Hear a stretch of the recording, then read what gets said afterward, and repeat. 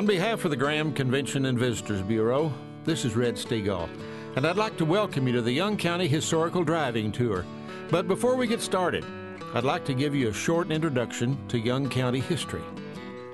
The great state of Texas has a very proud and colorful history, and the same could be said for Young County, whose location was so important to the pioneer history of Texas. A major U.S. military installation, Fort Belknap, was situated in this county to police Indian problems. One of two Indian reserves located in this part of Texas was right here in this county, and several famous trails and routes, such as the Goodnight Loving Trail and the Butterfield Overland Stage Route, passed through this county. And possibly the most dangerous stretch of travel anywhere in the 1860s and 1870s passed through Young County, referred to as the Salt Creek Prairie. It's where the graves of unfortunate pioneers killed by Indians dotted the landscape. A major buffalo migration route passed through here, and it greatly influenced the western economy for both settlers and Indians. These same fertile grasses that were good for buffalo would be good for cattle and would set in motion one of the nation's great industries. So much happened here in those years that 4 movies or TV miniseries are based on events that occurred in Young County, and we haven't even mentioned the oil boom era of the 1920s that spawned another great industry. So, as you drive on our tour, let your imagination roam to those tough, dangerous times that made this great state and county so colorful. Now, the trip will take about 3 hours if you make all the stops and spend about 30 minutes at Fort Belknap and 5 minutes at the other sites. This CD is user-friendly. Every track is either a direction to the next location or information about the historic site. For instance, Track 2 gives directions to the first historic location, Fireman's Park in Graham. Track 3 tells you about it. And then Track 4 gives you directions from Fireman's Park to the next location, which is Fort Belknap. Remember, if you turn off your CD player, when you turn it back on, it will return to the track location where it was when you turned it off. So find the traffic light at 4th Street and Elm, which is also Highway 16 on the downtown square. Now this is your starting point. From here you will proceed north. If you get confused, we've included a map, so take a look at it. If you're now at Old Post Office Museum and Art Center, OPOMAC, go east on 3rd Street around the arch to the light at Elm Street. Take a left, and the next light is at 4th and Elm. By the way, OPOMAC hours are noon to 4 p.m. Thursday and Friday, 10 a.m. to 4 p.m. on Saturday, and 10 a.m. to 2 p.m. on Sunday. And we highly encourage you to visit our Museum and Art Center and to watch the DVD, Young County Images, which portrays an excellent summary of Young County history. So go to the corner of 4th and Elm, switch the CD to Track 2, and let your journey begin.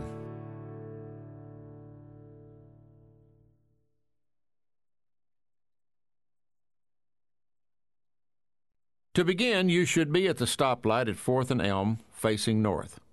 Go north on Elm, which is Highway 16, through the next stoplight to the second light at the intersection with Highway 67 South, and get in the left turn lane. The distance from the light at 4th and Elm to this light is about 0.4 of a mile.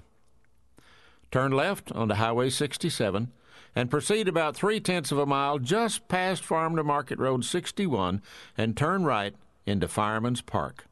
Go straight about 0.1 of a mile, where signs will direct you to the first historical marker on the tour, Addie M. Graham. Signs will then direct you to the second historical marker, which is only about 0.1 of a mile from this marker. At the second marker, which tells of the Graham Salt Works, you can see a bridge across Salt Creek. If you cross this bridge, a path will go left and lead you a short distance to a dam. After you have arrived at the first marker, go to Track 3, which describes both markers at Site 1.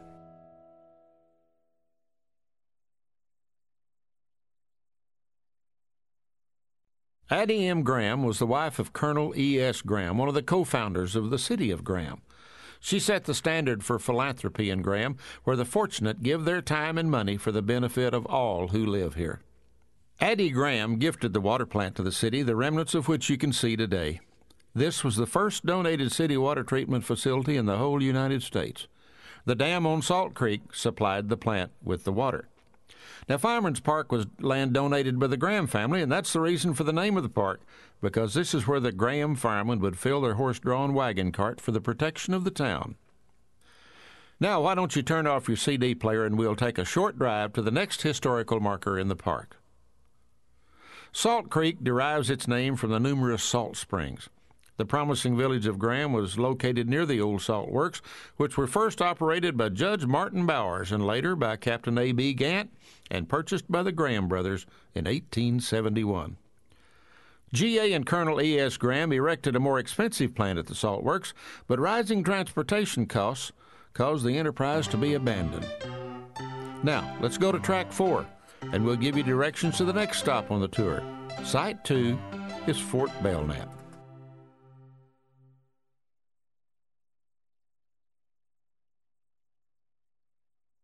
Your next destination will be Fort Belknap.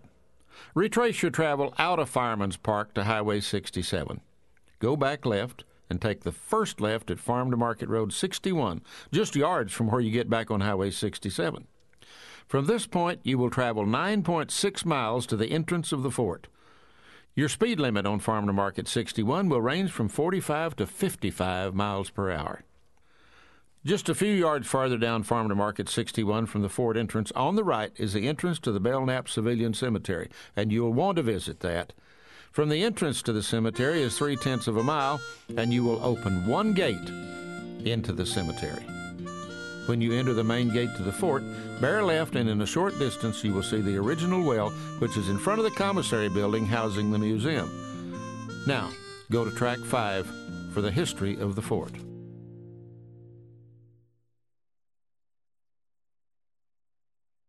Welcome to Fort Belknap, the hub of this area in the pioneer days. Fort Belknap was founded in 1851 in the second line of frontier forts, which included Fort Phantom Hill, Fort Chadbourne, Fort Mason, and Fort McCavitt.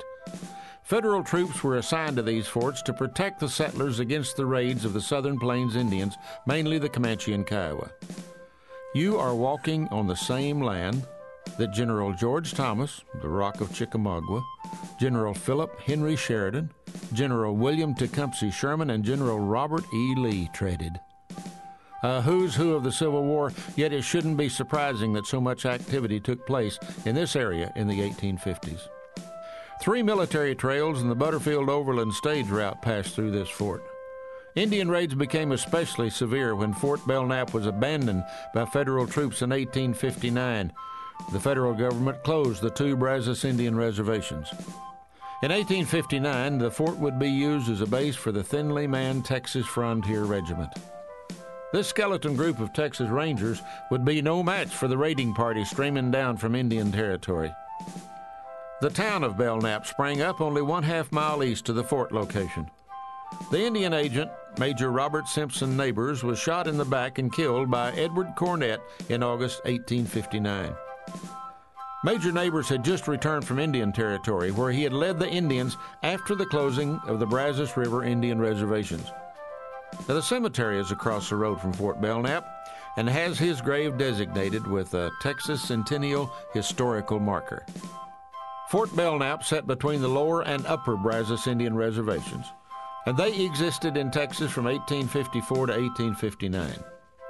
In 1867, Fort Belknap was again home for federal troops for 6 months and was decommissioned in September of 1867, with all troops being moved to Fort Griffin.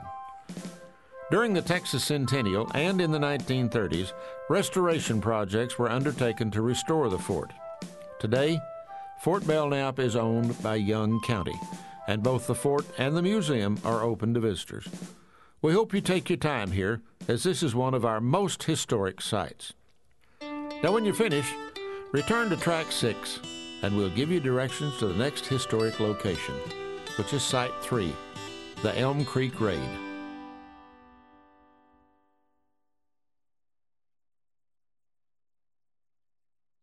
To proceed to our next site, the Elm Creek Raid, go 1.7 miles north on Farm to Market 61 from the Fort Belknap Gate to Highway 380. Turn left, which is west on Highway 380, and proceed 6.8 miles to the first Elm Creek Raid historical marker. While you're on 380, you will pass a second state marker on the left, but we'll visit this site on the return to Newcastle. Approximately 5/10 of a mile west of the first Elm Creek marker is the Prophet Cemetery. Proceed straight through the gate to the back of the cemetery to view the second historical marker called Common Grave. Just before you reach the Prophet Cemetery is Prophet Road. Down this road, 5/10 of a mile, is a bridge that crosses Elm Creek, and here you can see the deep-cut bank along which the raid occurred. One word of caution. If you should come out from Prophet Road to go left east on 380, there's a blind hill where oncoming traffic can be very hazardous. We recommend you turn right, which is west, and turn around at the Prophet Cemetery to proceed back east. Now, go to track 7, and we'll tell you the story of the Elm Creek Raid.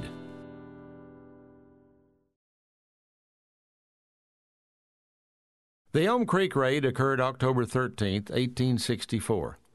It's considered one of the largest Indian raids in Texas history, as an estimated 600 to 1,000 Comanche, Kiowa, Apache, and Cheyenne warriors were involved.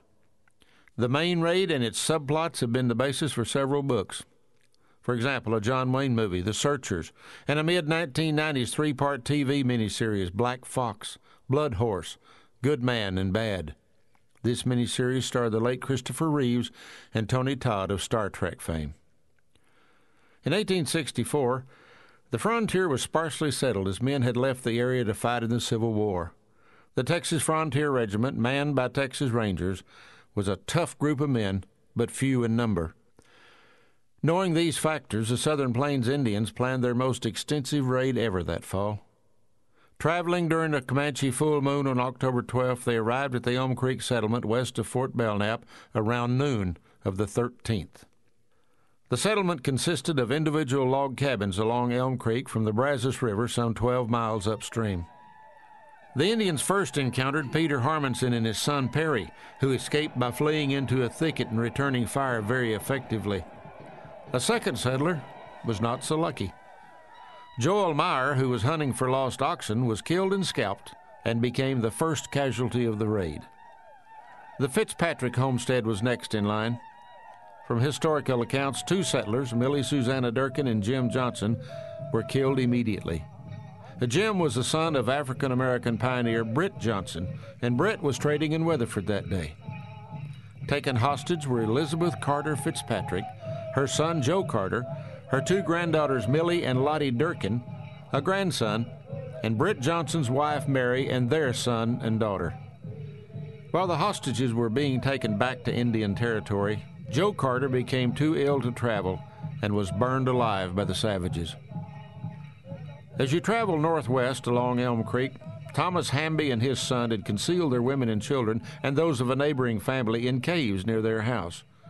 The men rode ahead of the Indians to spread the alarm to other homesteads in the valley and to lead the Indians away from their hidden relatives. They reached William Bragg's land in time to give his family and Judge H.D. Williams' family a chance to hide in the thickets along Elm Creek. 2 15-year-old boys with rifles were left to guard 3 women and 9 children. The men rode on to the fortified ranch house where they took shelter. The men held off an hour-long attack by the Indians, losing 2 or 3 of the men in the attempt. Thomas Hamby, with a wry sense of humor, wrote years later, "I guess I was under the bed, for I was the only one who didn't get shot. No, that won't do, for there was no room for me under any of the beds." 3 or 4 families of women and children were already under the beds. The settlers later regarded Thomas Hamby as a hero and credited him with saving many lives that day. The exact number of Indian casualties couldn't be determined, as the dead and wounded were carried back to Indian Territory by the warriors. The band of Indians broke off the attack and headed north with all the horses and cattle they could steal. They met John McCoy and his son Miles. They killed and scalped them both. The Texas Rangers, camping near Fort Belknap, took up the pursuit and encountered some 300 Indians. They retreated to the McCoy house, where they rescued Mrs. McCoy and a neighbor woman as they moved back to Fort Murrah. Troops and local citizens, including Charles Goodnight, pursued the Indians in their retreat to the north, but they never got close to catching up with a large band of Indians. The final count tallied 8 settlers and 5 Texas Rangers killed, with 7 hostages taken to Indian camps. Britt Johnson arrived back from Weatherford to discover the horrible scene and realized his remaining family had been taken hostage. He immediately began planning to go into Indian country to retrieve both his family and the Fitzpatrick family. This incredibly dangerous feat would take longer than he planned, but with help of Comanche chief Asa Harvey, nicknamed Milky Way, the hostages would be released with the exception of Millie Durkin. The Indians said this small girl had died during the winter of captivity in 1864, but doubt existed. In 1933, an old woman dressed as an Indian arrived in Young County claiming to be Millie Durkin. History research continues to reveal there were many Indian captive stories throughout the West with suspicious conclusions. Historians still debate whether or not it was Millie. A second Elm Creek raid occurred on July the 17th, 1867. Rice Carleton, Reuben Johnson, and Patrick Prophet were all abducted and killed by Indians. These young men were buried in a common grave in the Prophet Cemetery. After the release of the hostages, Britt Johnson moved his family to Parker County and went into the freight business. History is unclear what the motives were when Kiowas ambushed Britt Johnson and his companions, Paint Crawford and Dennis Curitan, in January of 1871 on the Salt Creek Prairie, 6 miles northwest of Graham. The attack occurred as the three were hauling goods from Fort Richardson to Fort Griffin.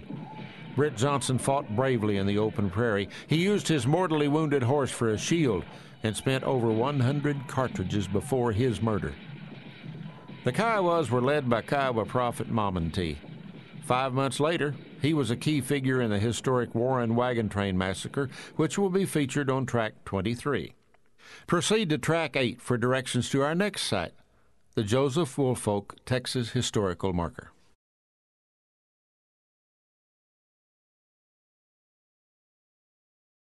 To proceed to the next marker, which you passed coming to the Elm Creek raid site, proceed back east on Highway 380, 5.7 miles from the Prophet Cemetery. This marker tells of Joseph Woolfolk, who we will discuss in Track 9.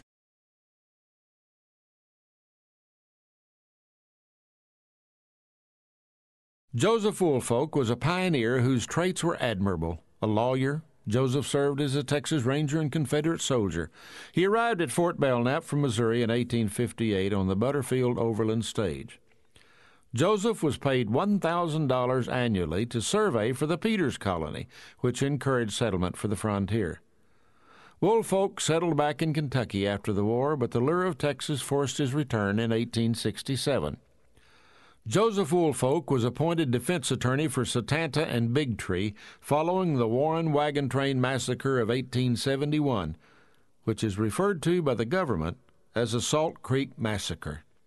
Now, go to Track 10 for directions to your next location.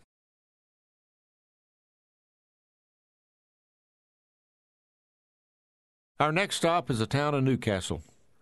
Please feel free to stop for a break and take the time to walk among the buildings or perhaps stop at one of the several convenience stores in town. Leaving the Woolfolk marker, proceed east 2.7 miles to the stop sign, where 380 East continues after a right turn. At 1.7 miles from the Woolfolk marker, note the sign Coal Mine Road, and then proceed to Track 11.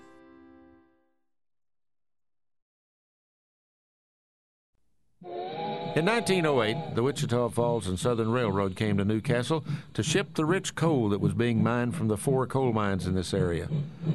Joseph J. Perkins developed Perkins Townsite Company, laid out the town in 1908, and began selling lots on September the 22nd, 1908. Newcastle was incorporated on February the 11th, 1915. Newcastle was named for the British coal mining town of the same name, and from 1910 to 1917, the coal mining industry peaked, with approximately 160 miners employed at a monthly payroll of $16,000.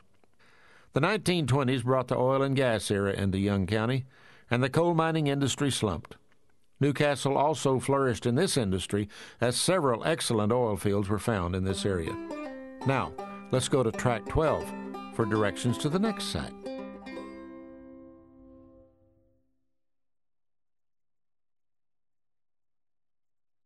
From the stop sign at the intersection on Highway 380, go right 6/10 of a mile to the Harmonson Ranch State Historical Marker on the right. Go to track 13 for the discussion. We mentioned earlier that the Britt Johnson State Marker near the approximate site of his ambush will take you off the tour route some 15 to 20 minutes. If you desire to visit this marker, travel east on Highway 380, 6.7 miles from the Harmonson Marker to Farm to Market Road 1769. Take a left, and the marker is about 5/10 of a mile on the right. The State Historical Marker is located on the Fort Griffin-Fort Richardson Road. This road initially was a Butterfield Stagecoach Road. The ambush site is 1.5 miles east of this marker on private property. Now, to get back on the tour, retrace your route back through Newcastle to Highway 251, which will take you to Olney.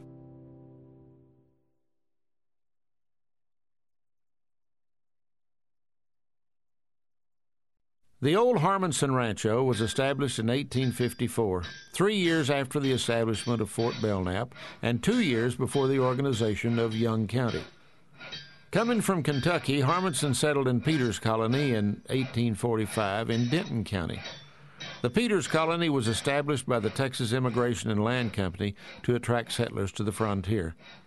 And Harmonson was to be one of the organizers of Young County and became its first Chief Justice. He also helped organize Young County's First Methodist Church. Unfortunately, he died January 9, 1865, at the age of 68 from arrow wounds inflicted by an Indian raiding party. This man truly had a major impact on the settlement of this area. Now, if you decide not to visit the Britt Johnson Marker, go to track 14 for directions to the next site, number 7, the town of Olney.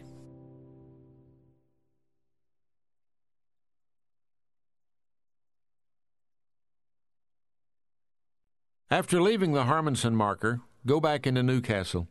Proceed on Highway 380 less than 1/10 of a mile west past the stop sign at which you turned earlier. Take a right on Highway 251 and proceed 12.1 miles into Olney to the intersection with Highway 114.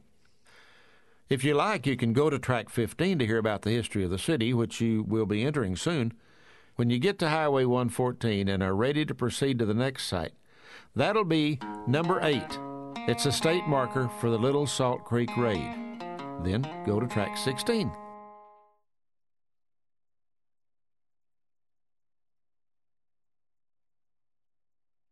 The town of Olney was settled in 1879 by Boone McCarty, L. Panconen, and the Neely brothers.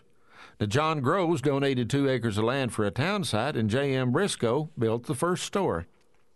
A post office was established, and G.W. Hutchings agreed to carry the mail from Farmer to Olney. County historical records indicate the name of Olney came either from a news article noticed by Hutchings in the Farmer Postmaster concerning Olney, Illinois, or from Richard Olney, who was Secretary of State under President Cleveland. The first school was started in 1891, and the town was incorporated when the Wichita Falls and Southern Railway came to town in 1909. One of the earliest settlements in the area was established by a group of German settlers northeast of Olney in 1883. And if you'd like to visit the State Historical Marker located at the new Lutheran Church which they founded, go left on Highway 114, 2.8 miles through downtown Olney to Avenue O. Go right a short distance to Oak Street, turn left, and go a short distance, and you'll see the church. The cemetery and the location of the original Lutheran Church can be reached by going back to Highway 114 on Avenue O and turning right. Go 6/10 of a mile to Farm Market 2178 and turn right 1.3 miles to the cemetery on the right. One of Olney's most noted events is the one-armed dove hunt held every second Saturday in September, and this always brings up the question, how does a one-armed person shoulder the gun and pull the trigger? Well, one of the most popular mechanisms is a trigger release which is activated when the hunter bites down on a small rubber bulb. One frustrated two-armed hunter who was soundly outshot one day by a one-armed hunter was heard to say, "Every time he smiled, a dove dropped." Olney has been a very industrious and integral part of Young County, a town of which all the residents should be very proud. Now for directions to the next site, number 8, the Little Salt Creek Massacre, go to track 16.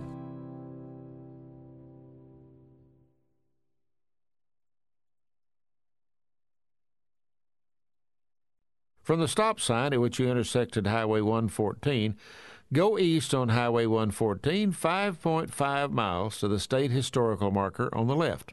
Now, as you leave Olney, you might want to go to track 17 and hear the story of the Little Salt Creek Raid.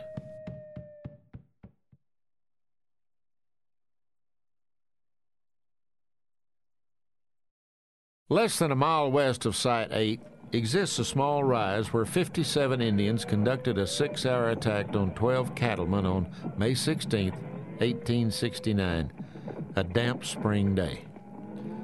12 pioneers were moving 500 head of cattle that morning, and 2 of the cowboys, W.C. Kutch and C.L. Shap Carter, left the rest of the group to round up strays.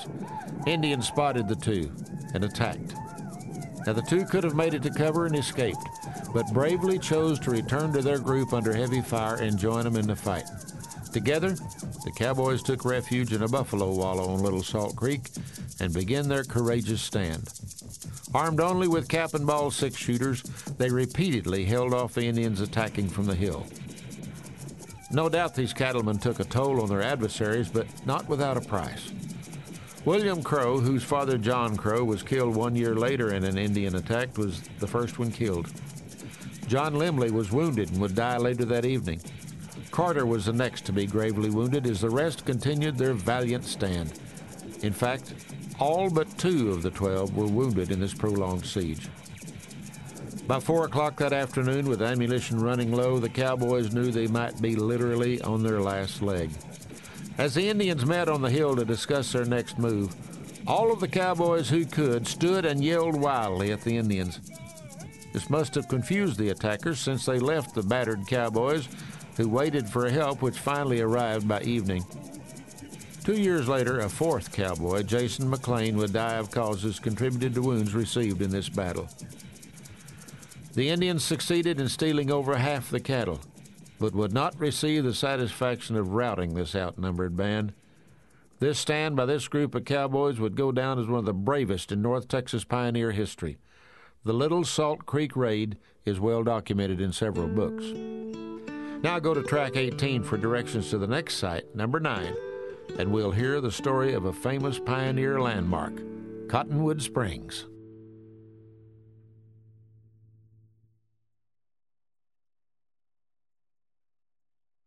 When you leave the Little Salt Creek Raid historical marker, continue east on Highway 114, 2.8 miles to the roadside park on the left.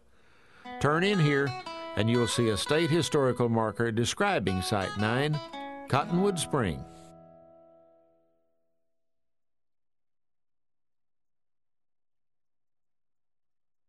Just 1/2 mile past the state marker on Highway 114 is the site of Cottonwood Springs. In 1849, the pioneer explorer Randolph B. Marcy stopped at Cottonwood Springs on his way to California. He was mapping out a route for the gold seekers. Marcy returned in 1851. He was looking for a site for a frontier fort in the area, and that led to the establishment of Fort Belknap. Then Marcy accompanied Major Robert Simpson Neighbors in 1854 as he searched for a suitable location for an Indian reservation.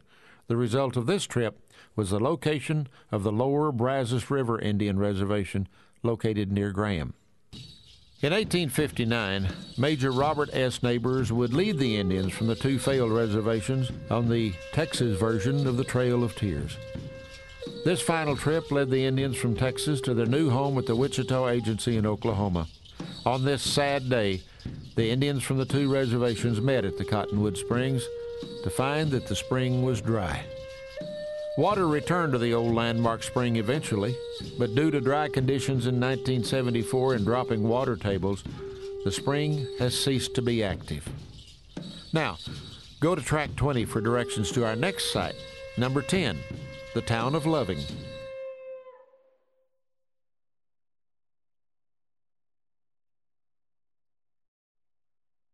After you leave the Cottonwood Spring marker, continue eastward on Highway 114, 7 miles to the intersection with Highway 16. You'll go through the town of Loving, which is site number 10, named for the famous Oliver Loving, whose demise is portrayed in the epic novel and TV miniseries Lonesome Dove. Go to track 21 as you leave the Cottonwood Springs marker to hear this story. Your next site after Loving will be off Highway 16, so turn south here to continue the tour. Track 22 will give you instructions to the next site after visiting Loving, and this is Site 11, the location of the Warren Wagon Train Raid.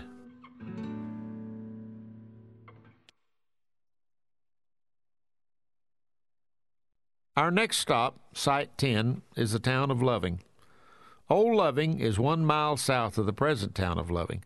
The town was moved to the present site when the extension of the Gulf, Texas and Western Railroad came to the area. The grandson of Oliver Loving gave a 2-acre site for the formation of the town from their ranch holdings in that area. Now mention the name Oliver Loving, and immediately people are reminded of the great cattle driver in the final scenes of Lonesome Dove. The Goodnight Loving Cattle Trail has its origins in Young County, with the trailhead beginning near Fort Belknap. Charles Goodnight owned a ranch in western Young County and was involved in the Elm Creek Raid.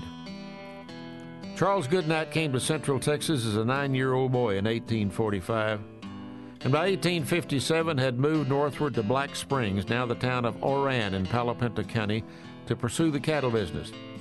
He met Oliver Loving at about the same time. And although Loving was 24 years his senior, their common trade would bring them together 9 years later to form one of the most famous partnerships in Texas history. Loving in those same years was more involved with moving cattle to Louisiana. His knowledge of cattle, plus Goodnight's desire to find a better market to the west, would put them together on their first trail drive in June of 1866. Gathering cattle from their ranches in Palo Pinto, Jack, and Young counties, they began their famous trek to the south from Fort Belknap with 2,000 head of cattle and 18 well-armed men. They traveled past Camp Cooper, through Old Fort Phantom Hill to Buffalo Gap, past Fort Chadbourne and across the North Concho River, where they finally made a stop on the Middle Concho River for a more extended rest and watering. There was a good reason for that. The next 80 miles from the Middle Concho River to the Pecos River would be by far their toughest segment of the trail. No water existed on this 80-mile hell trip across the Staked Plains. Both cowboy and cattle were pushed to the limit. But finally through Castle Gap, past the deadly stagnant alkaline pools of the Pecos, they arrived at Horsehead Crossing on the main Pecos River after 3 days. Some of the herd was lost as they drowned or were bogged down in quicksand. With the remaining herd now watered and revived, they made their way up the Pecos to Fort Sumner, finding a starving Navajo reservation where the United States government was willing to pay a premium for the beef. $12,000 in gold, an enormous sum in 1866, made Goodnight and Loving's first trip a major success. Loving continued on to Denver with 500 head of cattle the government didn't want and realized more profit, while Goodnight headed back to Texas to gather another herd. Goodnight drove another herd from North Texas to Bosque Grande and met Loving there to winter with the cattle, selling 100 head at a time in Santa Fe. In the summer of 1867, Goodnight and Loving started on another trail drive from North Texas toward Fort Sumner. From the beginning of this drive, Indian problems would plague them, starting at Camp Cooper and continuing as they reached the Pecos. Due to these delays, Goodnight and Loving became concerned their market at Santa Fe wouldn't wait, so Loving agreed to go ahead of the main group to consummate the contract. He was accompanied by a loyal, long-time hand of Goodnight's, One-Arm Bill Wilson. Because of the large number of Comanches roaming the Pecos River area, Goodnight warned Loving and Wilson to travel only by night. After 2 days, Loving became impatient and on the third day traveled during daylight to make better time. And while crossing the plain between the Delaware and Black and Pecos rivers, they were spotted by a band of Comanches. Loving and Wilson quit the trail and took a direct course to the Pecos, taking refuge in an undercut ditch on the river.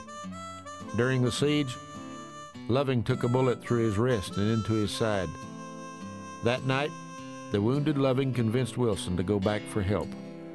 Shedding his boots and most of his clothes, the one-armed man amazingly swam the river and began his torturous journey back to find Goodnight. In the interim, The wounded Loving, feverish and in pain, fought off the Indians for 3 days. Finally, on the third night, having been without food or sleep for 3 days, he crawled to the river and swam to a crossing some 6 miles upstream. His ordeal wasn't over, as he laid there another 2 days before being picked up and escorted to Fort Sumner by 3 Mexicans and a German boy. Wilson finally arrived at Goodnight's camp, then led him to the ambush site. They found Loving had left, so they proceeded on to Fort Sumner. Loving was to die of gangrene from his wounds on September 25, 1867, and was temporarily buried at Fort Sumner. But before his death, Loving had asked Goodnight to bury him in Texas. So in February of 1868, Goodnight returned with Loving's son Joe and carried the body back to be buried in Greenwood Cemetery at Weatherford. Another famous Loving was Oliver's son, J.C., who was a co-founder of the Southwestern Cattle Raisers Association. Now, go to track 22 for directions to the next site, number 11. That's the location of the Warren Wagon Train Massacre.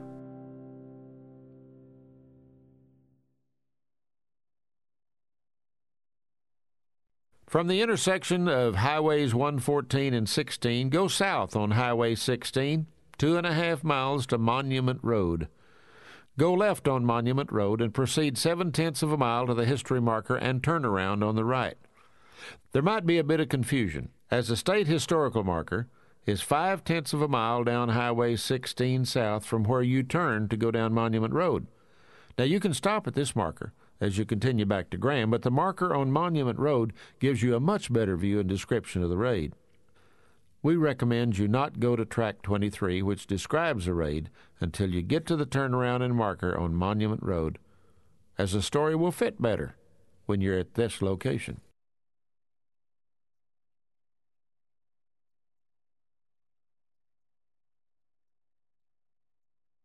At the large rock monument in front of you on Monument Road, this vantage point will enable you to understand the events of a stormy day in May of 1871. You would be looking directly at more than 100 impatient and deadly Kiowa warriors hiding behind the famous Conical Hill. Let's backtrack a little bit. Indians located at the Fort Sill Agency, overflowing with resentment against Texas, had continued to raid in the winter of 1871. The most notable of these raids was the killing of 3 African-American pioneers, including the famous Britt Johnson. Johnson had successfully negotiated the release of hostages taken in the Elm Creek raid in Young County in 1864. The leader of this attack was a sinister spiritual leader of the Kiowas, Mamanti, also known as the Owl Prophet. He would also play a major role in the Warren Wagon Train Massacre. The Johnson killing, plus numerous other Indian depredations, had incited Texans to plead for help from the United States government. General William T. Sherman, famous for the scorched earth policy in Georgia during the Civil War, arrived in Texas in May of 1871 to inspect the area. Sherman felt Texans had exaggerated the problem, but continued his inspection as he left Fort Belknap and traveled to Fort Richardson on May 17, 1871. Fort Richardson is where present-day Jacksboro is located. Sherman was escorted by a small number of soldiers, including General Randolph B. Marcy, the famous Western explorer. Now, the Salt Creek Prairie is a long stretch of flat plain extending several miles and sandwiched between 2 heavily timbered sandstone hills. That's Cox Mountain and Flat Top Mountain. This had been the old Butterfield Overland stage route, and numerous graves dotted the landscape where unfortunate pioneers had met death at the hands of Indian warriors. Halfway between these larger hill formations was a smaller, nameless conical hill. It was from behind this hill that more than 100 warriors watched as the troops passed. Mamanti, the Owl Prophet, would stand on this hill and change the course of history. For whatever reason, he forbid the group to attack this famous entourage, although the Indians outnumbered the soldiers at least 4-1. Some say that he'd had a vision the night before that told him to let the first group of whites go by and attack the second group. This was a very unfortunate decision for the 10 wagons and 12 teamsters carrying freight from Fort Richardson to Fort Griffin on the early afternoon of that fateful day. It had been almost 12 hours since Sherman had passed, and the warriors were overly anxious to attack. So as the wagons moved slowly from Cox Mountain west to an area near the Conical Hill, the attack began. Under stormy skies, the Indians streamed from behind the hill, and the wagon master ordered the wagons to form a circle. But the first Indians attacked before the circle could be closed. Then the Indians made it inside the incomplete corral and continued firing on the wagons and their drivers. 3 drivers died in the first rush. Then the area was obscured by a thick pall of dust and smoke. Through an opening in the wagons, 7 teamsters broke through and made a dash towards the trees on Cox Mountain. The Indians gave chase and killed 2, but 5 made it safely to the trees. The Indians then turned their attention to the wagons. They circled, firing their rifles until no shots were returned from the teamsters. The older, experienced warriors cautiously approached the now silent wagons, but a young warrior bolted toward the wagons to make his coup. As he touched the wagons, a teamster raised the freight canopy and fired, striking the young brave in the head. The brave would later die of screwworms, and the teamster would be chained to a wagon tongue and slowly burned to death over an open fire. Conjecture is that he was still alive when this horrific act was performed, but we'll never know the real truth. The final count was 7 dead, 10 wagons plus freight destroyed, and 41 mules taken by the Indians. The 5 surviving teamsters who made it safely to Cox Mountain finally arrived at Fort Richardson late that night. They told their story to Sherman and completely altered the general's opinion of the Indian situation. He sent Ronald McKenzie to inspect the scene. McKenzie sent the description of the massacre site back to Sherman. McKenzie's troops placed the 7 dead teamsters in the bed of a wagon and buried it at the site and marked it with stones. McKenzie then set out to trail the Indians, and Sherman made plans to go to the Fort Sill Indian Reservation. After arriving at Fort Sill and being greeted by Indian agent Laurie Tatum, Sherman began his investigation. It wouldn't be difficult to locate the perpetrators. Satanta, the famous bugle-carrying Kiowa chief, boasted he had been the leader, along with Chiefs Bigtree and Satank. After several tense moments, Sherman's troops apprehended all 3 and began the journey back to Fort Richardson. On the way, Satank attempted escape and was killed and left on the side of the trail. In the first federal trial of Native Americans, Satanta and Bigtree were found guilty and sentenced to die. Their sentences were later commuted to life, and in a few years both were released. Bigtree later converted to Christianity and became a respected Baptist deacon. Satanta, though, continued his old ways and was later confined in Huntsville, where he committed suicide by jumping from the 2nd floor of the hospital prison on October the 11th, 1878. Does that sound familiar? In Lonesome Dove, Larry McMurtry's character Blue Duck meets the same fate. This massacre marked the beginning of the end for Kiowa, Comanche, and Kiowa Apache warriors.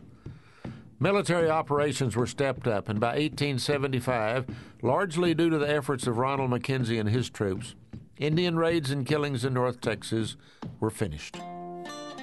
Now go to track 24 and we'll direct you back into Graham and to the site of the Marlowe brothers' ambush.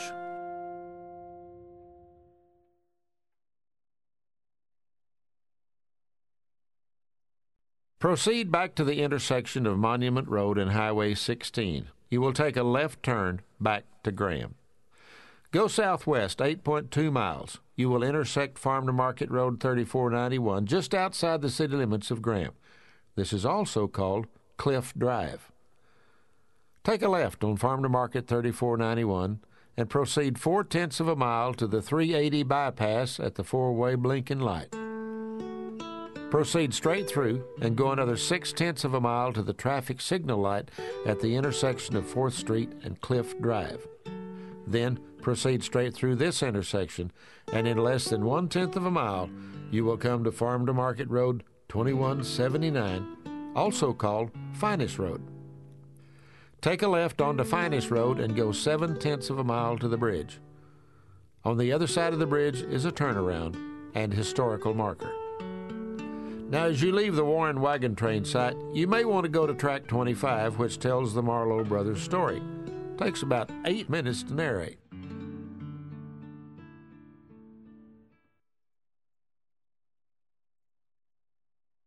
You are now at the site of the famous ambush of the Marlowe brothers, staged January the 16th, 1889. Walk down from the marker to the edge of the dry creek and you'll see the cut across the creek. This is the remnant of the trail that crossed Dry Creek at that time, but we're a little ahead of ourselves. So let's start from the beginning and take about 8 minutes to tell you about this very controversial incident. The Marlowe brothers' story spans the years 1888 through 1892 and is recognized as one of the more famous yet controversial events in 19th century Young County history. 5 books, several magazine articles, and a movie, Sons of Katie Elder, starring John Wayne, are all based on this story. A town in Oklahoma is named after the brothers' father, and the Marlowe Brothers Museum is located there. In 1879, Congress passed a bill creating 3 federal courts in Texas: Dallas, Waco, and Graham. Graham's jurisdiction included Oklahoma, and this is where the story begins. In August 1888, Ed Johnson, the federal deputy sheriff, received notification from Sheriff Doc Burns in Colorado that the Marlowes had stolen 40 head of horses from a Caddo Indian named Bar Sandy Bar. Johnson organized a posse and headed out to the area of Fort Sill, Oklahoma, where the brothers were living at the time. Before leaving for Oklahoma, Johnson supposedly received a second notification from Burns that the Indian had found the horses. Here's controversy number 1. Why didn't Johnson call off the warrant? Johnson arrested 4 of the 5 brothers: Charlie, Alf, Boone, and Lou Ellen. The remaining brother, George, took the family and headed to Graham, where he hired out to Oscar Denson on the Long Bend of the Brazos, about 8 miles from town. He arrived in Graham to help his brothers, and he was also arrested. By December of 1888, all bonded out of jail and were working for Denson awaiting trial. On December 17, 1888, another indictment arrived accusing one of the brothers, Boone, of killing a man in Vernon, Texas in 1886. That's controversy number 2. Boone allegedly had been cleared of murdering this man on the basis of self-defense. Young County Sheriff Marion D. Wallace and Deputy Tom Collier proceeded to Long Bend to arrest Boone, and a gunfight ensued. Sheriff Wallace was killed at this point. Here's controversy number 3. Some accounts have Collier firing first, Boone returning fire and hitting Wallace, while other versions say that Boone Marlowe fired first. As Boone left to hide out in the area, Wallace was taken back to Graham by Collier, and there he lingered for several days before dying on Christmas Eve, 1888. It was said the entire community of Graham turned out on Christmas Day for the popular sheriff's funeral. Boone continued to hide out in a haystack and then a barn, which still stands, before making his escape January 7, 1889, to Hells Creek near present-day Marlowe, Oklahoma. The other 4 brothers were arrested and put back in jail. Many of the citizens of Graham were in a dangerous lynching mood, and the Marlowes, knowing this, successfully broke out of the second floor of the Young County Jail on January 14, 1889, using a pocket knife to scrape through the sandstone walls.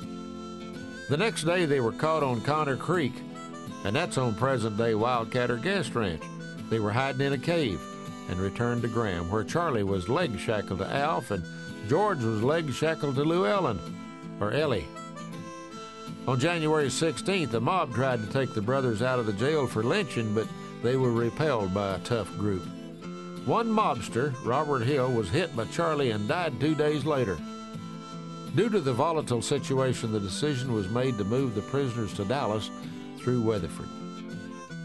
At 9 o'clock that cold, clear January night, the 4 brothers plus 2 other prisoners, Cliff and Burkhart, were loaded into wagons along with Sheriff Johnson and several guards. And although the prisoners were leg shackled, Sheriff Johnson at the last minute decided not to handcuff or tie the prisoners to the buckboard. As the prisoners' lead wagon crossed Dry Creek and ascended up the east bank, mobster Bruce Wheeler emerged from the tree line yelling, "Halt!" The firing began. Wheeler died first. Sam Cresswell, a guard, died next. The Marlowes had armed themselves and began firing back. Both Alf and Ellie were killed on the spot. Charlie was seriously wounded and George received minor wounds. The last to die was Graham citizen Frank Harmonson, who came back firing after most of the mob had fled. Now alone, George freed himself and Charlie by amputating Alf's and Ellie's ankles with a pocket knife. Burkhart was freed from Cliff and took off, never to be heard from again. George, Charlie, and Cliff headed to Long Bend and barricaded themselves in the cabin. After a long standoff, federal authorities arrived and took the three to Dallas to await trial. The bodies of Alf and Ellie were returned to the Marlows and were buried in the finest cemetery in Jack County on January 20th, 1889.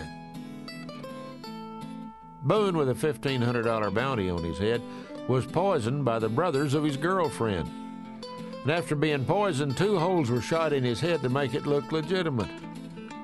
When the body was brought into Graham for the reward, a doctor, ironically named W.W. James Marlowe, who was no kin to the rest of them, discovered the poison, and the 3 were later arrested, although nothing was ever done to this conniving group. So the 3 Marlowe brothers, Alf, Ellie, and Boone, were all dead and buried in Finest Cemetery. The trial process would last from March 1889 until February of 1892. The Marlows and the conspiring mobsters were both tried. None of the remaining Marlows were ever found guilty. 3 of the mobsters were found guilty in federal court and fined $5,000 and sentenced to 10 years in prison in April 1891. In a state trial, 7 mobsters were acquitted in November of 1891. In April 1892, the U.S. Supreme Court reversed the decision of the Graham Court, which had found the 3 mobsters guilty a year earlier. The court granted a new trial, which effectively acquitted all 3. One of the 3 hung himself in 1893. Earlier, 2 of the mobsters had died in jail of tuberculosis and typhoid fever while awaiting trial. The Marlows did win damages in a civil case in the spring of 1891. One final sad note. Oscar Denson, the farmer who befriended and employed the Marlows, was killed in 1892 by William Smith on grounds of self-defense. The summation of those who died directly or indirectly from this incident included Sheriff Wallace, the vigilante in the attempted storming of the jail, the 3 Marlows, Boone, Alf, and Ellie, the 3 Graham citizens at the ambush, Wheeler, Cresswell, and Harmonson, the suicide hanging by Wagner, the 2 deaths in jail, Williams and Collier, and finally, Oscar Denson. So not only did this ugly part of Young County history result in 12 deaths, it gave Graham and its court a very big black eye. The government moved the federal court from Graham in 1896. The 2 surviving Marlows, Charlie and George, moved to Colorado to live out useful lives, and they actually helped put down the Crested Butte mine strike as deputies of Sheriff Doc Shores. Several of the buildings in this story still stand. For example, the building that housed the federal court and the first level of the old Young County Jail are sites on the walking tour of downtown Graham. And as we said, the cave where the Marlows hid is on Wildcatter Ranch.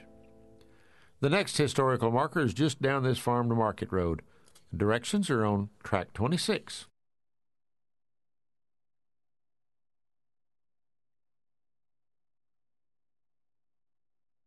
To get to Site 13, the Brazos River Indian Reservation School historical marker, continue east on Farm to Market 2179, 2.1 miles. The marker is on the right. Now, go to track 27 for the discussion of the Brazos River Indian Reservation.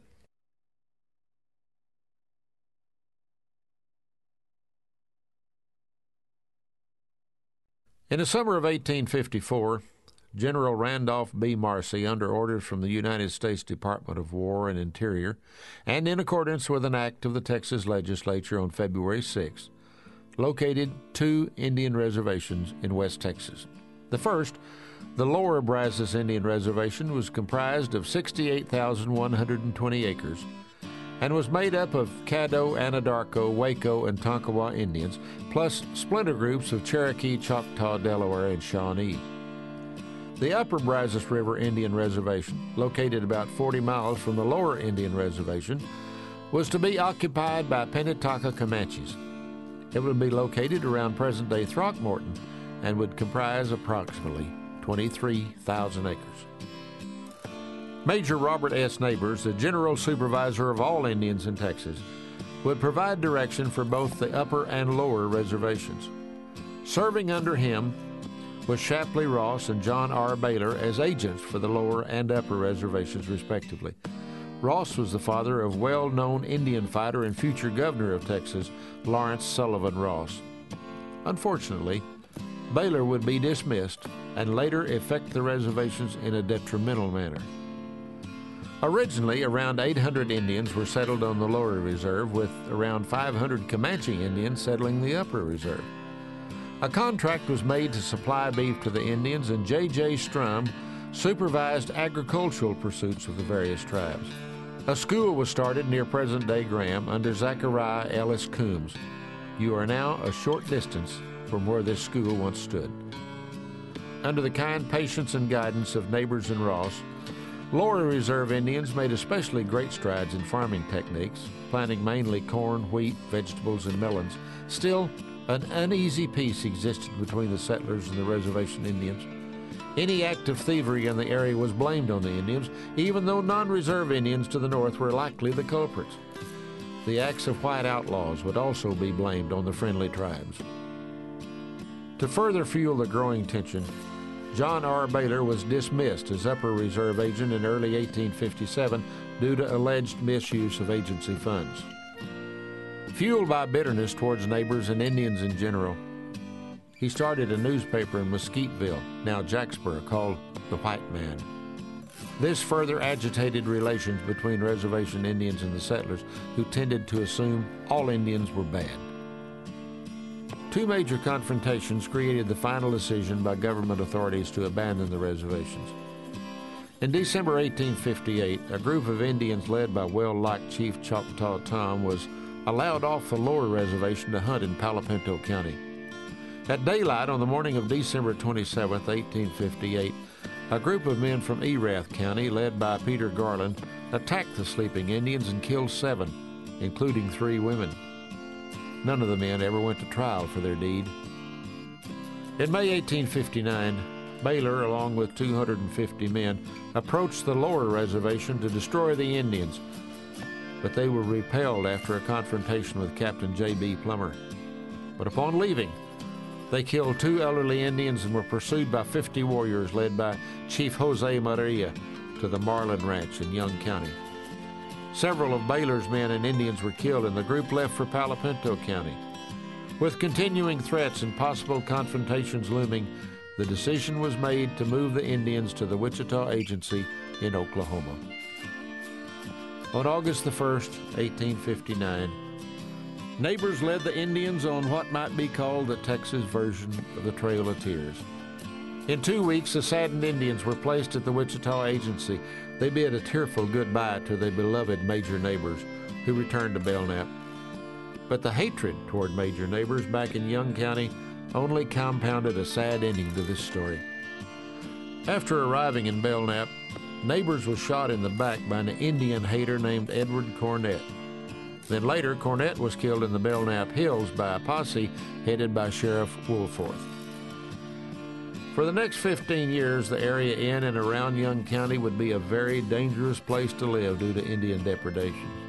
Ironically, members of the same tribes that were displaced from the Texas reservations became scouts for Texans and federal troops in their continuing war against the Southern Plains Indians that would end in 1875. Truly, the Brazos River Indian Reservation failure was a case of the wrong place at the wrong time. You can now go to Track 28 for directions back to the Courthouse Square and the Old Post Office Museum and Art Center in downtown Graham.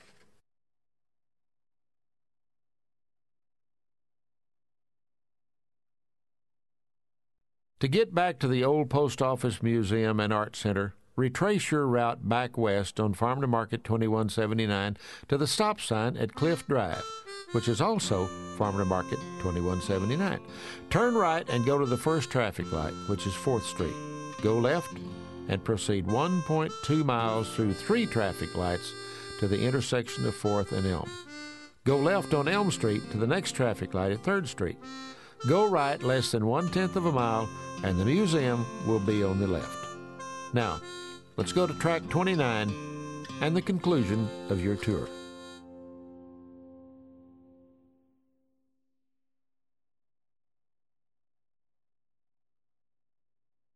Friends, it's been a real pleasure to guide you on the Young County History Driving Tour.